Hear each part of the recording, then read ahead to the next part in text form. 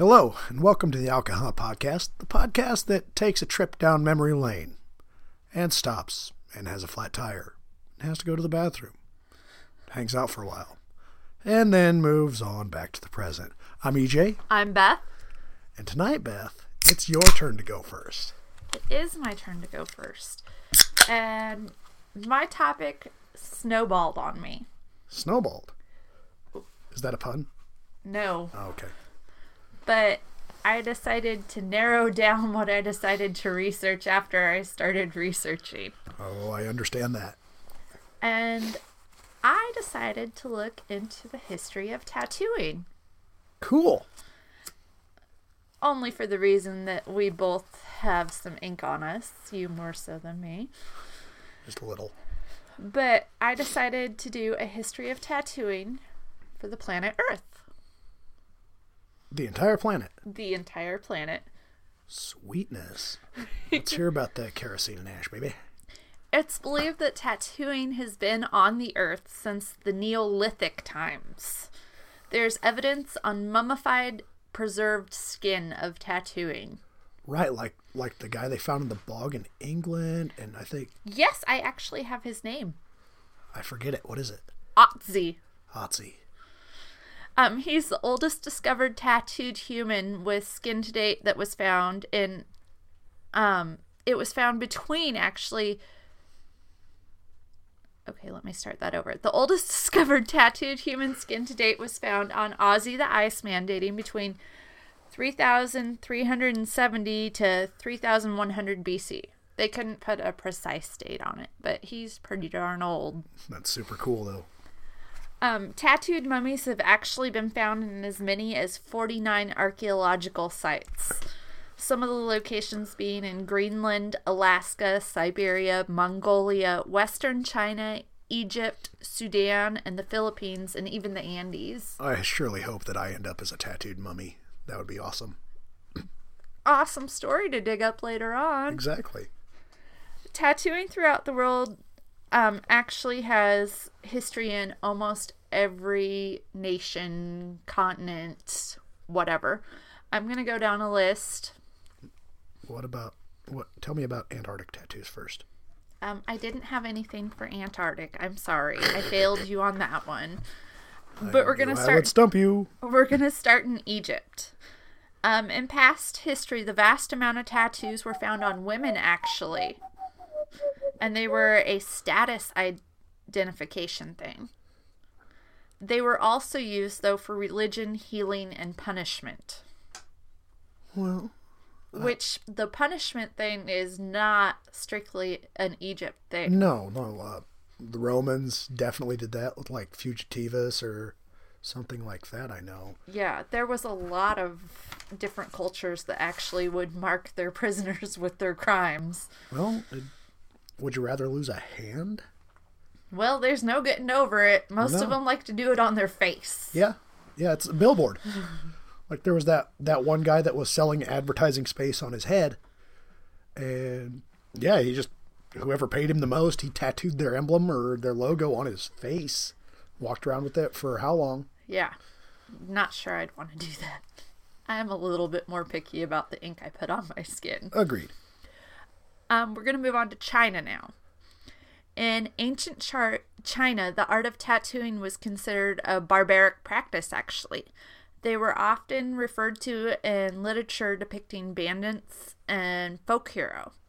But it was very common for tattoo characters on prisoners, such as convicted felons' faces. What's the difference between a Chinese felony and, like, American felony, I wonder? That'd be... From what I was reading, thief was on there a lot. Well, I'm sure, if you get caught stealing in a lot of ancient cultures... It was bad. Don't be a horse thief. Oh, stop with your horse thief stuff. It's a video game. But we're going to move on to Japan, which the practice of tattooing for decorative and spiritual reasons has been around as long as the Paleolithic period. Long time. But between 1603 and 1868, tattooing was only practiced by the floating world culture. Floating world culture. I'm not familiar with that. Firemen, manual workers, or prostitutes. Oh. I'm a manual worker. And listeners, I'm sorry about my voice. I'm recovering from a little bit of voice loss here. And if I sound a little rough, bear with me. I apologize. I was also interested to find out in Japan that tattooing was also common practice for the samurai after they were forced to disband. When they had to burn all their armor and things, they would get tattoos to depict that they were samurai. That is super cool. It moved into a more of a Hazuku? I don't know. They're a gang now in Japan that took over okay. the samurai position. Like the Yakuza? The Yakuza, that's it. Okay. Thank you. I had no idea what Suzuku was. I was like, I'm learning something right now. No, the Yakuza. I'm sorry. Yakuza. Yakuza. I didn't write it down because I didn't think I'd be able to say it. Yakuza. Yeah. But they actually started out as samurai, and when the samurai were disbanded, they kind of started to fill that niche, and it has continued on. I did not know that. That's super interesting. We're going to move on to the Philippines now. Tattooing in the Philippines was used as a form of ranking and display of accomplishments. I happen to have something in mind about Philippines as well. What are the odds of that? The Samoa. Tattoos had a huge spot in Samoan lives, and it carries on even today. Yeah. Well, look at... Yeah, like... Never mind. I'll just let you continue. Male tattoos and female tattoos are referred to as different things, and I'm going to try to pronounce them, but I'm probably going to get it wrong. Male tattoos are referred to as pia, and female tattoos are malu. That doesn't sound like you mangled them too much to me. Well... Not that I speak Samoan. I said them nicely, but I don't know that I said them right. The tradition of applying tattoos by hand has been unbroken for over 2,000 years in the Samoan continent and culture. Tools and techniques have actually changed very little over the years. Now, correct me if I'm wrong, but they're the ones that use the sticks. Yes. And they use like a kerosene and ash-based ink. The sticks are more often than not actually boar's tusks. Well, the needles are, but the rod's between the sticks. Mm-hmm. And there was actually, I found in my research that, and I don't remember which sailing company it was, but they witnessed them from a distance and they thought that they looked very well presented until they got up there and realized that what they thought was clothing, it was skin, was actually full body tattoos. Right on. New Zealand, the Maori people practiced... Maori. See, I need your help on these. I'm here to help. Practiced their own form of tattooing known as tamoko, which was created using a chisel. They also do a really sweet dance called a haka. It's pretty cool. It's like to intimidate their enemies. Covered in tattoos, doing this wild dance. It's pretty awesome. Like an example of that would be, you remember the film version of Ender's Game? Mm-hmm. Mazer Rackham is Maori. Really? Yeah. I didn't realize that. And like for your Samoan, I think The Rock, Dwayne Johnson, is Samoan, and his big chest piece, shoulder piece. And also the guy that played Crixus on Spartacus, he's Maori. Really? And I think there's a YouTube video of that haka dance too. Like he teaches it to the whole cast. Pretty wild. That's awesome. With the tongue sticking out. A Queequeg on... Yes, on the Moby Dick movie with Patrick Stewart. Also, facial tattoos are actually a pretty common thing in the past for most of these different cultures, which facial tattoos now are still... They're very taboo. Yeah. But in some of these cultures, facial tattoos are still a prominent part of their culture. Oh, yeah. We're going to move on to Siberia next. Tattooed mummies dating back to 500 BC have been found in burial mounds, and their early tattoo designs focused on animal designs. Cool. I've never seen, I don't think, a Siberian mummy, a photograph or anything. I'll have to look at that. I would assume that the mummies would hold up pretty good in Siberia. Are they like, I'd suppose, because look at the mammoths and stuff they pull out of there. I mean, there's no bacteria to get them. Yeah. And most of the locations that I listed in the beginning of where they've found the 49 different archaeological sites are in cold weather locations. Egypt was one of the big exceptions there, but with their mummification process, I think that helped a lot. We're going to move to Taiwan next. And facial tattoos were used to show that adult males could protect their homelands and that adult women were qualified to weave and perform housekeeping skills. It was like a rite of passage back in the day. Now, were those, did you see any pictures of them? No. Oh. The places I was looking, it was lots and lots of words and very few pictures. Because I wonder if they're a design or if they're words, you know, or the Chinese or, I don't know, Taiwanese characters for what the task is. Some of the places that were even identifying their criminals, it was listed not so much as the word as a pictograph right. for the word. Right. Thailand, tattoos have been common here since ancient times, and they have a very religious background. Tattoos, even to this day, are usually given by a Buddhist monk or a Brahmin priest. In Europe, Europe. Buffalo. Buffalo. Oh, you're making new ones up. I am. In Europe, the pre-Christian Germanic and Celtic tribes were commonly heavily tattooed, but not all of it was tattoos. They did a lot of body painting also. Right. They did a lot of light blue body paint, from what I understand. Yes, different colors. They were one of the first ones that actually tattooed with different colors other than the black color. Because I know that the Celts were famous for their body paint especially, but also for their tattoos. And there was a lot of both. And sometimes, from what I read, the people that were encountering them couldn't always tell right away if it was tattoos or body paint for how well it was done. And how terrifying would that be? You know? I mean, I'd be scared. To come from a culture where you weren't expecting someone with markings on their body that were permanent. As you stated earlier with Greece and Rome, tattooing was only common among the slaves during the classic Greek period, actually. You didn't want a tattoo in that sector. No, and no, because some of the Legion had the SPQR tattoo. Yes, but a lot of the Legion was also indentured servants. Yes and no.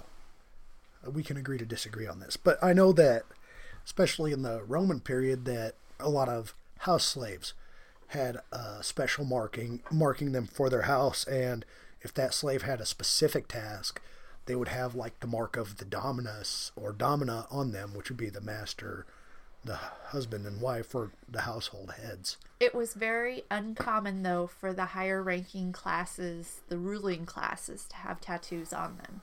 They were too busy being naked in bathhouses. Correct.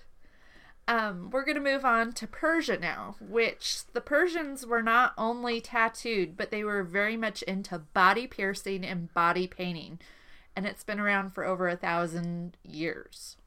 Or 2,000 years. Thousands of years. The Persian Empire was big. It was huge, and they had some pretty gnarly body piercings from what I read. And I didn't write most of it down because I decided I wasn't going into the piercing part of it. Let's step back to last week and just think of the movie 300. Look at the character that was Xerxes. Piercings everywhere. Right. But they were very big into the body painted like the Celts also. Well, it's intimidation. Which, that has to take some time to get all of that on. They didn't have Facebook or YouTube or Netflix to waste their lives with like we do. I mean, it was, what else are you going to do? Think about the Vikings braiding their hair. And I did not talk about it when I was in the Indian region about the henna tattoos and such, because those were temporary. And they're actually super big right now. Yes, they're very popular again. And I didn't go into that because I decided I wanted to stick with That's fine. the tattooing. We're going to look at Great Britain next. Jolly good. The British and many of the other pilgrims that went to the Holy Lands throughout the 17th century would get tattoos to commemorate their travels, which I'm pretty sure they weren't getting those in Great Britain when they got them. Well, you don't know. Sailors who traveled the globe were the most common in this region to have tattoos, and they'd come back all done up, and you could tell a sailor from a common... There are actually some really cool black and white photos that I've seen of some vintage tattoos as far as photography goes. Pretty elaborate. Which tattoos have always been a way of setting yourself apart, which we will get a little bit more into. In Central America, tattooing was common on faces, necks, and breasts. And they normally depicted animals or monsters such as dragons or sea creatures. In Central America? In Central America, they had dragons. Well, I believe that dragons are pretty much universal. Every culture has a dragon. I can't think of one off the top of my head that doesn't. And that's pretty cool that they chose those things over everything else. Yes. We're going to move on to North America, which I wasn't aware of. We're going to go back to the sailors in North America again. But in the time following the American Revolution, sailors used government-issued protection papers to establish their citizenship while they were out on the seas. Okay. But in order to keep it from being stolen and used by other people, many would have their tattoos listed with the description of their tattoo and the location of the tattoo on their body to distinguish their papers from other people's. Right. So that it couldn't be taken. They'd be like, "Oh, John Smith, you have a tattoo on your bicep. Let me see that." Right. And then if the tattoo didn't match up, they're like, "John Smith, how did you change your tattoo?" What's your purpose in Port Royal, Mr. Smith? Correct. But also, side note about the piercings with the sailors. A lot of sailors had their ear pierced with a golden earring so they could pay for their funeral. That's the reason? Yeah. I didn't know that. Now you know. Tattooing today, it's actually been a more reoccurring thing in our region since the 1970s. And they've become way more mainstream of an occurrence among men and women of all economic groups and ages.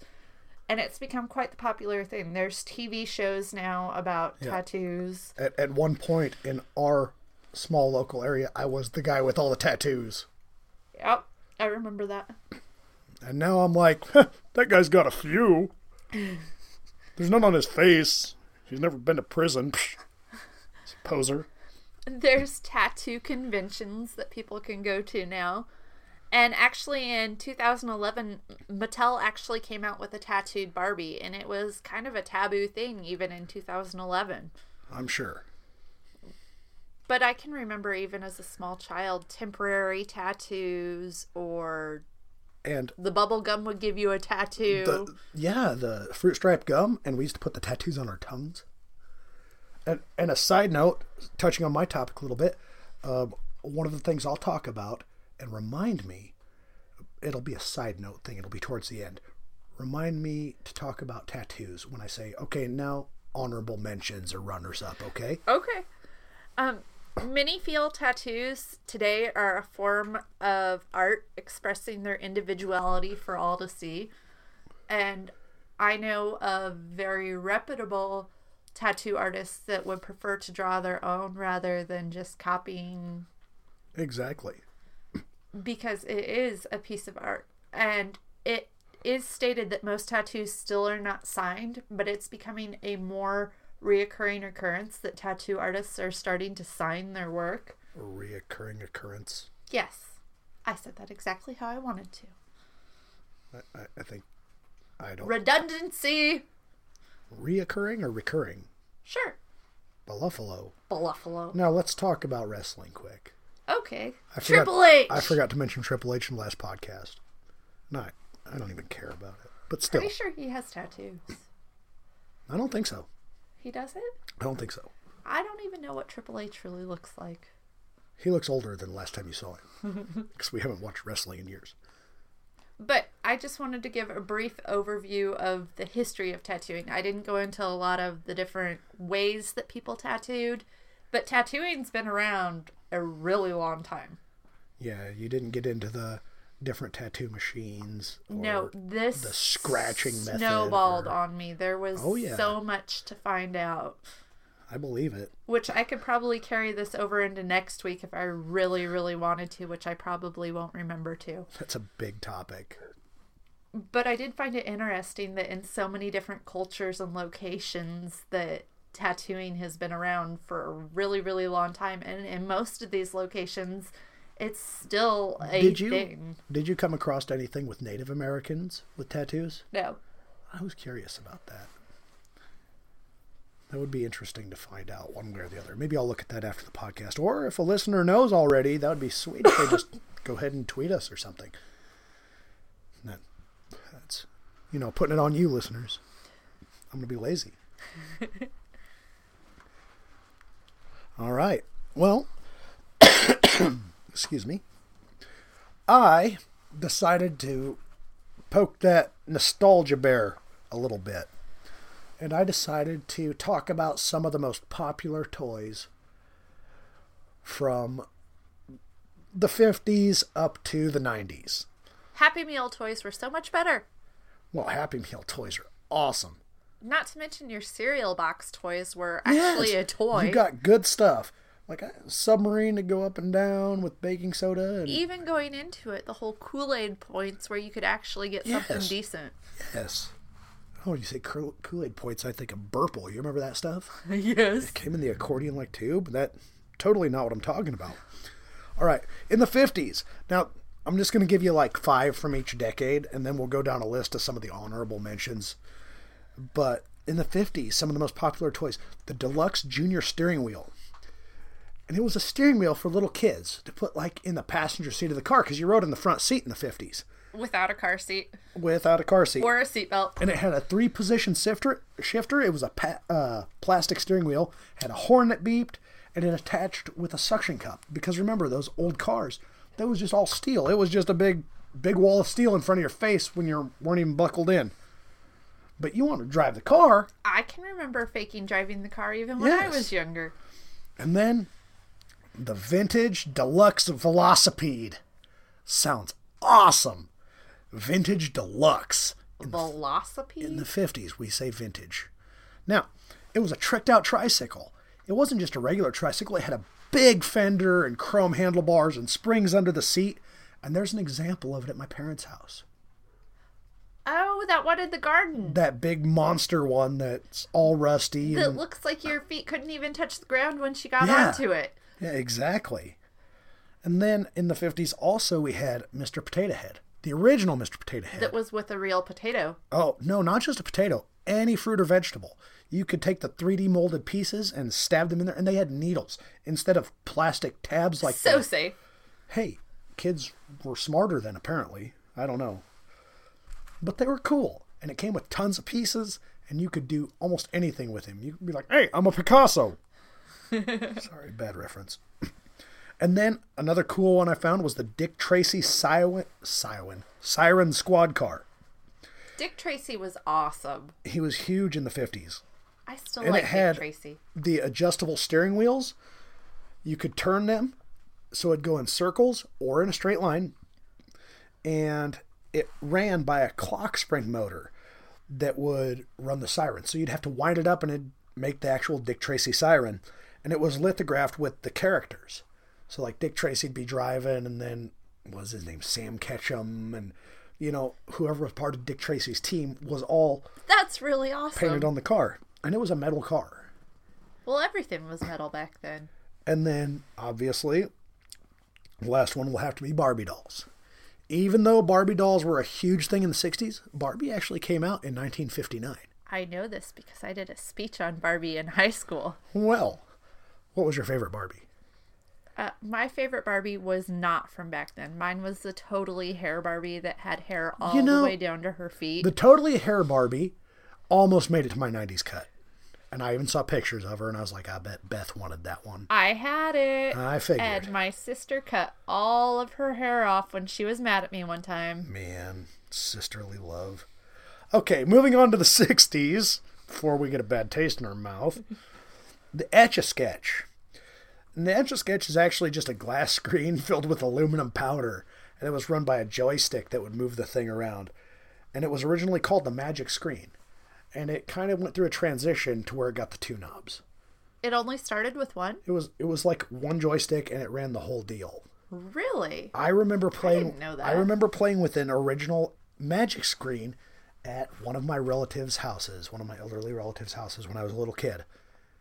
And it had permanent lines etched into the glass because the little knob could only go so far. It wouldn't cover the whole screen. Did you still shake it to make it get rid of? Same way. Exactly the same way. And then when I was younger, I had the modern one, the red one with the screen. With the white handle. And for some reason, I had some Canadian maple leaf stickers, and I put them on the knobs. And they're probably still on there. It's still at my parents' somewhere, I guarantee it. I had an Etch-a-Sketch. I wonder if Mom still has that. And now, moving on to the Frisbee.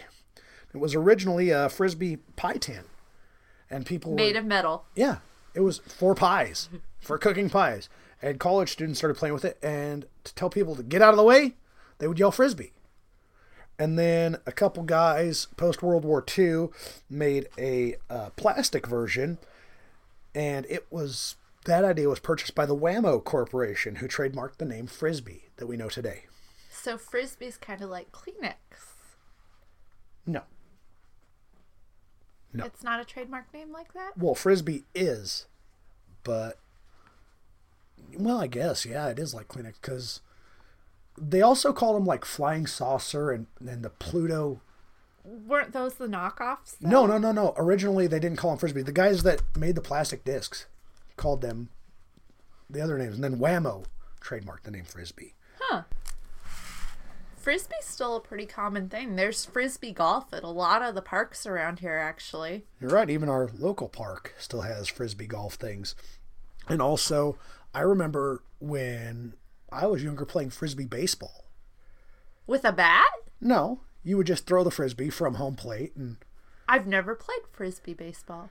Yeah, it's kind of fun, actually. Did you have to catch it still, like, to count as... Just like baseball.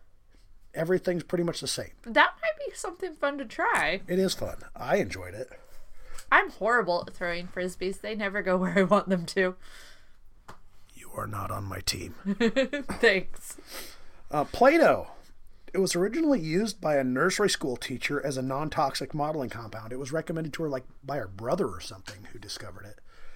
And, excuse me, the first Play-Doh was off-white. It was off-white for years. And now it's made in every color you could think of. Until you mix them all together and they just turn poop colored. True story. But they have all sorts of accessories for Play-Doh. I wanted that monster truck mold and mash back in the day, but they have the Play-Doh Fun Factory. I remember the Play-Doh pizza. Oh, I remember that now. Yeah, that would have been cool to have too, but... And I'm one of those evil moms that my kids can't play with Play-Doh at our house because it gets everywhere. All over the dang place. Another big one in the 60s was the Dunkin' Yo-Yo. Yo-yos are fun. And yo-yos have been around for thousands of years, but it wasn't until TV advertising that the yo-yo really took off. And yo-yo means come in a Philippine language. There's my Philippines comment. Also, the Dunkin' Company came up with the fancy schmancy butterfly yo-yo, which wasn't the round yo-yo. Instead, it was kind of a V shape. And the spool, it would wind up easier for you. And my dad had one. And when I was a little kid, allegedly, I took this yo-yo and broke it. So... On purpose. Yeah, I'm sure. So, when, I was an adult, I found a vintage Dunkin' yo-yo, a butterfly, and gave it to my dad for Christmas. And I'll bet he doesn't even play with it.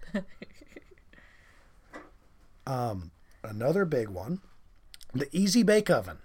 I never had one of those. It was introduced by Kenner in 1963. And those are still around. You can Yeah. get the Girl Scout cookie Easy Bake Oven yeah. now and make your own Girl Scout cookies. You know, they only cook the food with a 60-watt light bulb, so I feel like your cake is not going to be cooked all the way. Well, they were so itty bitty, and I can remember the daycare lady had one, and honestly, the food did not taste amazing that came out of it. I remember there was a recall on them because people were getting their little fingers stuck inside of them. There was slots, and I remember that. I'm not sure when it was. It was in my lifetime. Well, they're still making them, so it's still a popular item. Yeah, they obviously fixed the whole fingers getting stuck thing. Now we'll move on to the 1970s. The Evel Knievel stunt cycle. And it had a gyroscopic motor, and you would wind him up. He would attach to a little platform, and you'd wind him up. Then you push the release and launch him, and he would run over everything because the gyroscope would keep him upright. And that was another toy that my dad had when he was a child. Did you ruin that one also? No, I never saw that one. But as a young adult, I found one for him, and he has one again now. I didn't know that. You could go play with it right now. I doubt he'd let me. He would let you. I might have to ask about that next time we're over He'd there. let you before he'd let me. But apparently Grandma got rid of it. I don't know. Another one from the 70s that was incredibly popular was the Rubik's Cube. I hate those. 6 sides, match them up. Again, that's still around today, and you know how to beat that, but I think they're terrible. Well, The only time I beat one was when I peeled the stickers off. okay. And Okay, here's how we do it, okay? Now, the middle square on each side does not move, okay? Are you with me so far? This is I understand that. This is how you beat the Rubik's Cube, okay? And then your corner pieces, they don't actually move. They don't rotate. So, once you find out what that middle one is and that side one is that matches up to that other side, I still don't feel I will ever this beat side? the Rubik's Cube. you can do it. You can do it. The only ones that actually change orientation are the Do you remember that Little Rubik's ones. Cube that one of our kids got and they got so mad at it they smashed it, and we've still been finding pieces of that thing? Yeah, but that wasn't really a Rubik's Cube. That was like a Robik's Cube. That was a knockoff. It really was. Weebles. Everybody knows the theme song. Weebles wobble, but they don't fall down. That's right. And they were introduced by Play School in the early 70s. And that theme song has been stuck in people's heads for over 40 years already. My dad and mom still sing that song. I sing that song. I'm sure my kids know it. But I remember when I was growing up, it was the Play School Weebles Farm. That was the big thing. I remember that. I never played with it, but I remember the commercials because that is a catchy jingle. They did a really good job with that. Drive the point home. Also, the Rock'em Sock'em Robots. We have those. We do. We have a retro We went with modern the version. retro. But you move them around with joysticks. You hold the joystick with both of your hands, and you can make the robots punch each other in the head with your thumbs. I forget which color is better because one color on our board is better than the other. Agreed. But I think it's the blue. our set is actually smaller than the originals. Really? Yeah, the originals are slightly larger. They're about 1.5 times as big. And when the head comes off of the robot that you're trying to beat and it makes that satisfying buzzing sound, you're like, yeah, take that, bad robot. Pogo sticks. Boingy, boingy. Those are also still around. They are still around. But really, I mean, who's like, hey, I want to take a stick and attach handlebars and footrests and then spring load the bottom of it. You know, our oldest was so proud when he finally mastered that. He's like the best at a pogo stick I've ever seen. The only in person. He doesn't do flips yet, but He mastered that. I remember when we started and it was 2 jumps and look, I did 2 jumps, and it's like, great. and now it's like I can jump all day and never take a break. And he's like, Dad, you try it. And then I jump on it and bottom out the pogo stick. He's like, Dad, you're gonna break it. I'm like, sorry, you told me to. Okay, let's move on to the 1980s. The big wheel. was a hot rod of a plastic tricycle. Big wheels are also still around. They make gas-powered ones now. They turned them into drift trikes. There's ones with tractor tires. There are so many variations of the vintage toy, the big wheel. Who didn't want a big wheel? I had a big wheel. I did. And I didn't wear out my front wheel. Nope, I broke off one of the handlebars. Of course you did. Because ramps. But most big wheels would get a hole in the front tire because little kids have a tendency to push with the same leg every time. And the front tire spins because they don't have any traction at all. But mine, nope. I wore it out. I rode it without that handlebar, and the frame ended up breaking under the seat. The Lite-Brite. Those were awesome. That's another catchy jingle. And I cannot find an original Lite-Brite to save my life anymore. I have an original Lite-Brite, Beth. I doubt all the pieces are still there. I remember your brother being big into the Lite-Brite. I hope it is. But they came with a black paper printed with patterns of like that clown that you see on the old commercial. There was a bunch of different patterns, and I was not allowed to use those. You gotta save them. Gotta save them. I'm not sure why. Thanks, Mom. I always like trying to load up the whole Lite-Brite with colors. It was great. I don't know why those aren't more popular now still. They come in cubes now. I know, but with the LED technology, you could change the color of the pins with just the bulbs. If you put in a bunch of blue pins and then you hit the yellow light, they turn green for you. That'd be awesome. We should look into finding a Lite-Brite. I would play with that. Remember Teddy Ruxpin? Oh my gosh. He was creepy. Put in a tape and he came to life and he'd tell you a story. Until your older sibling would put in a pop tape or something. Oh, I'm like, put in some AC/DC. Go Teddy Ruxpin. Sing me some Black Sabbath. You don't think so? It was creepy. I didn't have a Teddy Ruxpin. I didn't, but the babysitter did. Another big one were the Care Bears. I had Care Bears. Did you? I had the plastic ones, not the stuffed animals. I think that I had a legit Care Bear somebody got me. It wasn't one of my favorite toys. It was my grandma made me a Care Bear. A purple Care Bear. I had the yellow one, the Sunshine Bear. You did? I did. Well, that's nice. Grandma made it. But just because of the Magic Belly emblems, it was awesome. But our daughter still even watches Care Bears on the TV. It's still very much a big deal. And the last one from the 80s, which is just near and dear to my heart, the Snoopy Snow Cone Machine. I remember getting the JCPenney Christmas catalog and marking that thing every year. The JCPenney's Christmas catalog was gold. Oh yeah, I would mark that thing up with a black Sharpie or whatever I could find and seldom get what I wanted out of it. So, as an adult, my wife and I found a Snoopy Snow Cone maker and we have one. And we hardly ever use it. It's not as satisfying as I remember it being when I was smaller. And it came with like Flavor Aid or something like that. Some off-brand juice mix. I know that. We still have it though. We do. And we should break that out this summer. We should. We could make like pina coladas with it. Not for the kids. No. Now, we'll move on to the 90s. Remember the Tamagotchi, Beth? I had a Tamagotchi, and I had the knockoffs. I had a Star Wars one, Ooh. and I had, I think, 2 different Tamagotchis.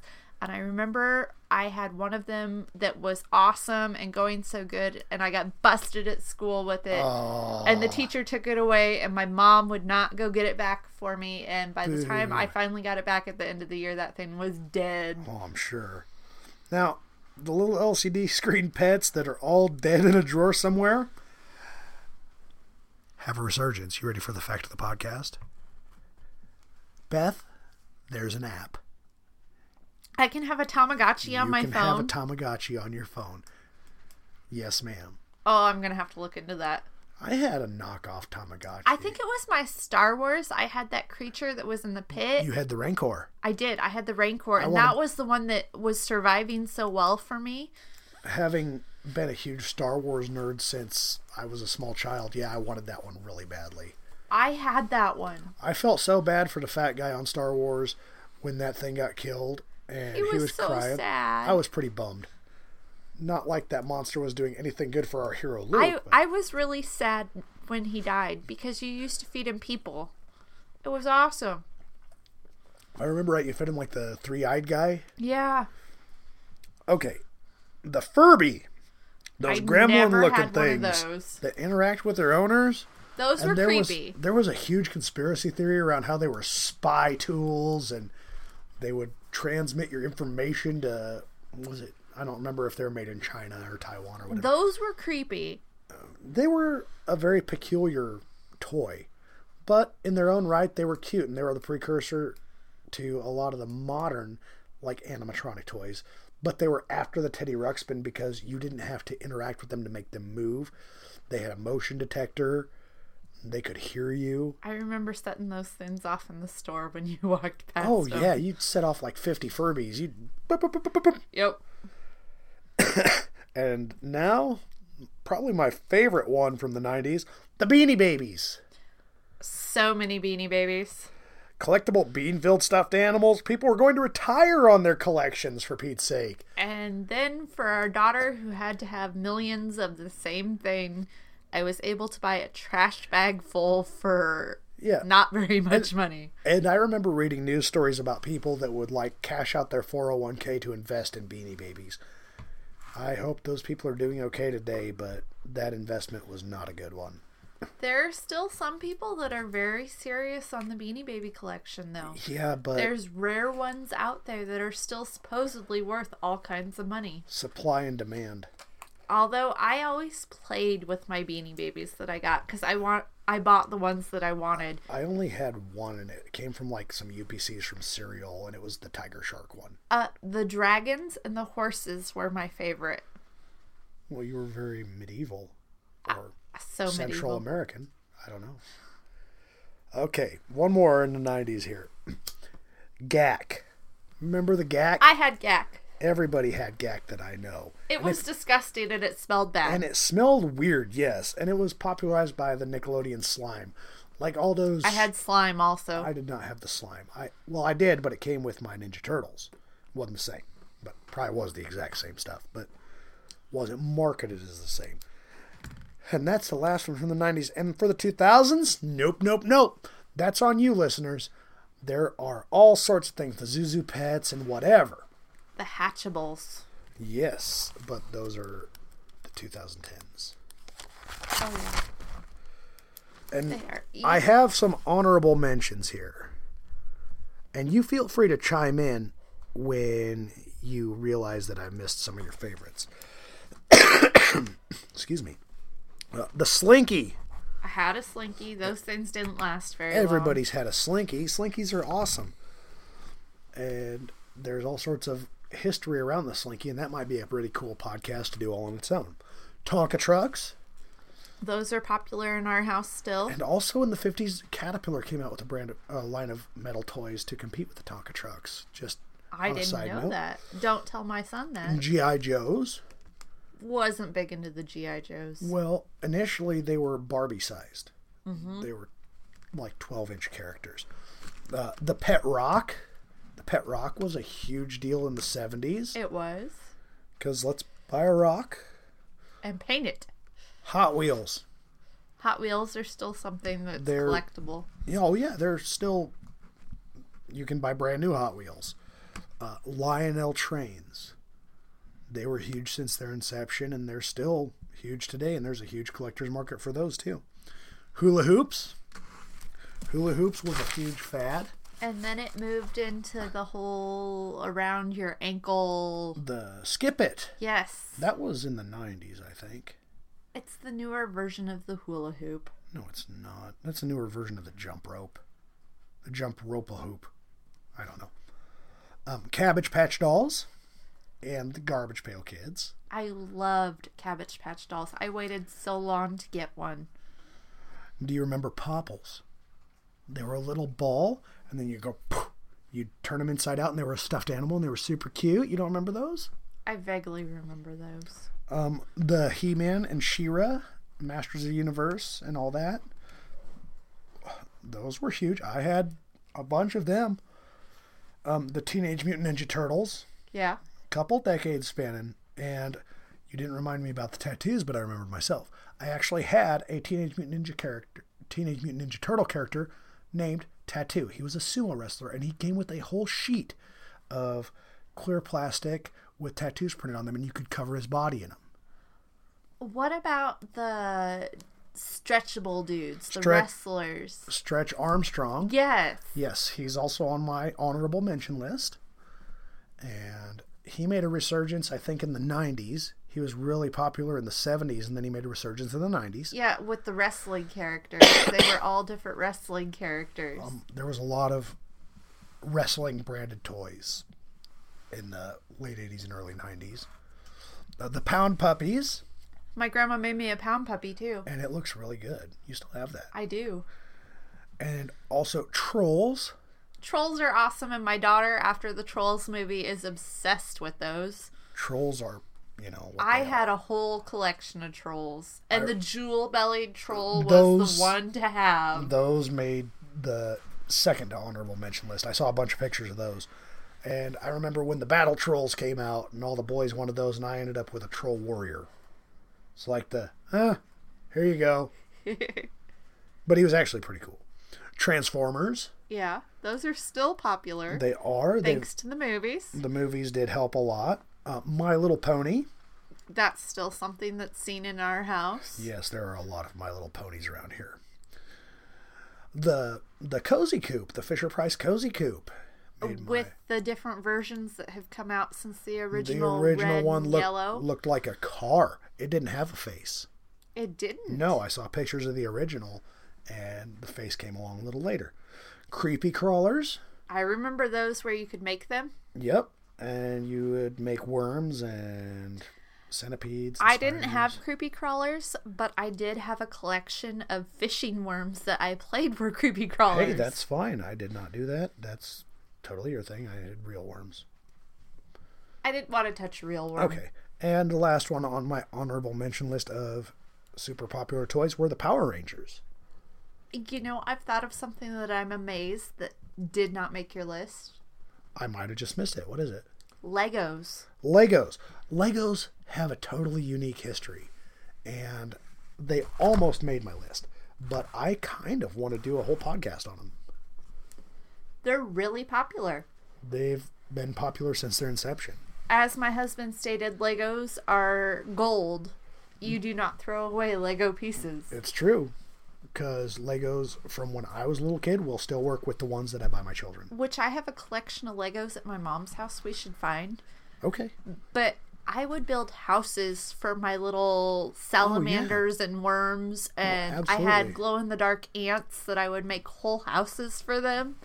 And I did not mention any of the most popular board games because a lot of those were on a lot of the places I was looking.